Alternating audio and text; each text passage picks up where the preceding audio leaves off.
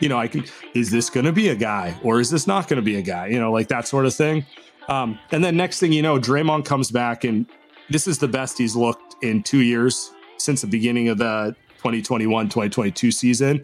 And it reignited everyone. I'm like, the one I'm most fascinated by is Andrew Wiggins.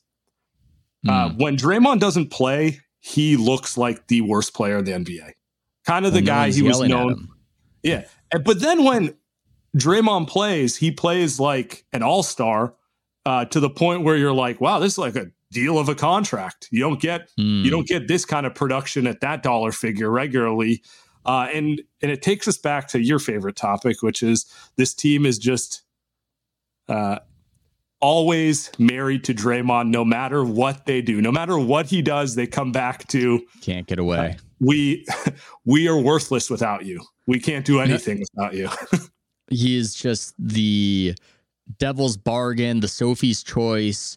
He's fascinating to me, how he maintains this odd equilibrium of utterly frustrating. You just can't wait to turn the page and begin a new era.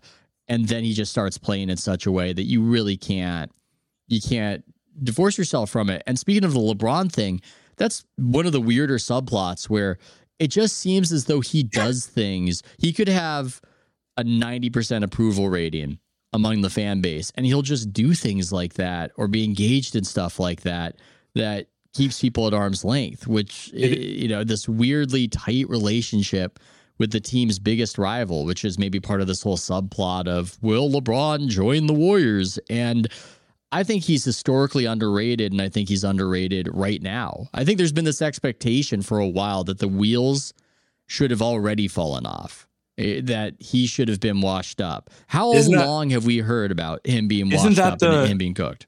Isn't that kind of, I don't know if it's sad, ironic, or just bizarre, but like the expectation is always Klay Thompson, going to age comfortably into his late 30s, just like Ray Allen and Reggie Miller and, shooters of past. And Draymond will be dead by 31. His back won't function. I was around the team during his heyday. It's a very logical thing to project when they're 25 years old.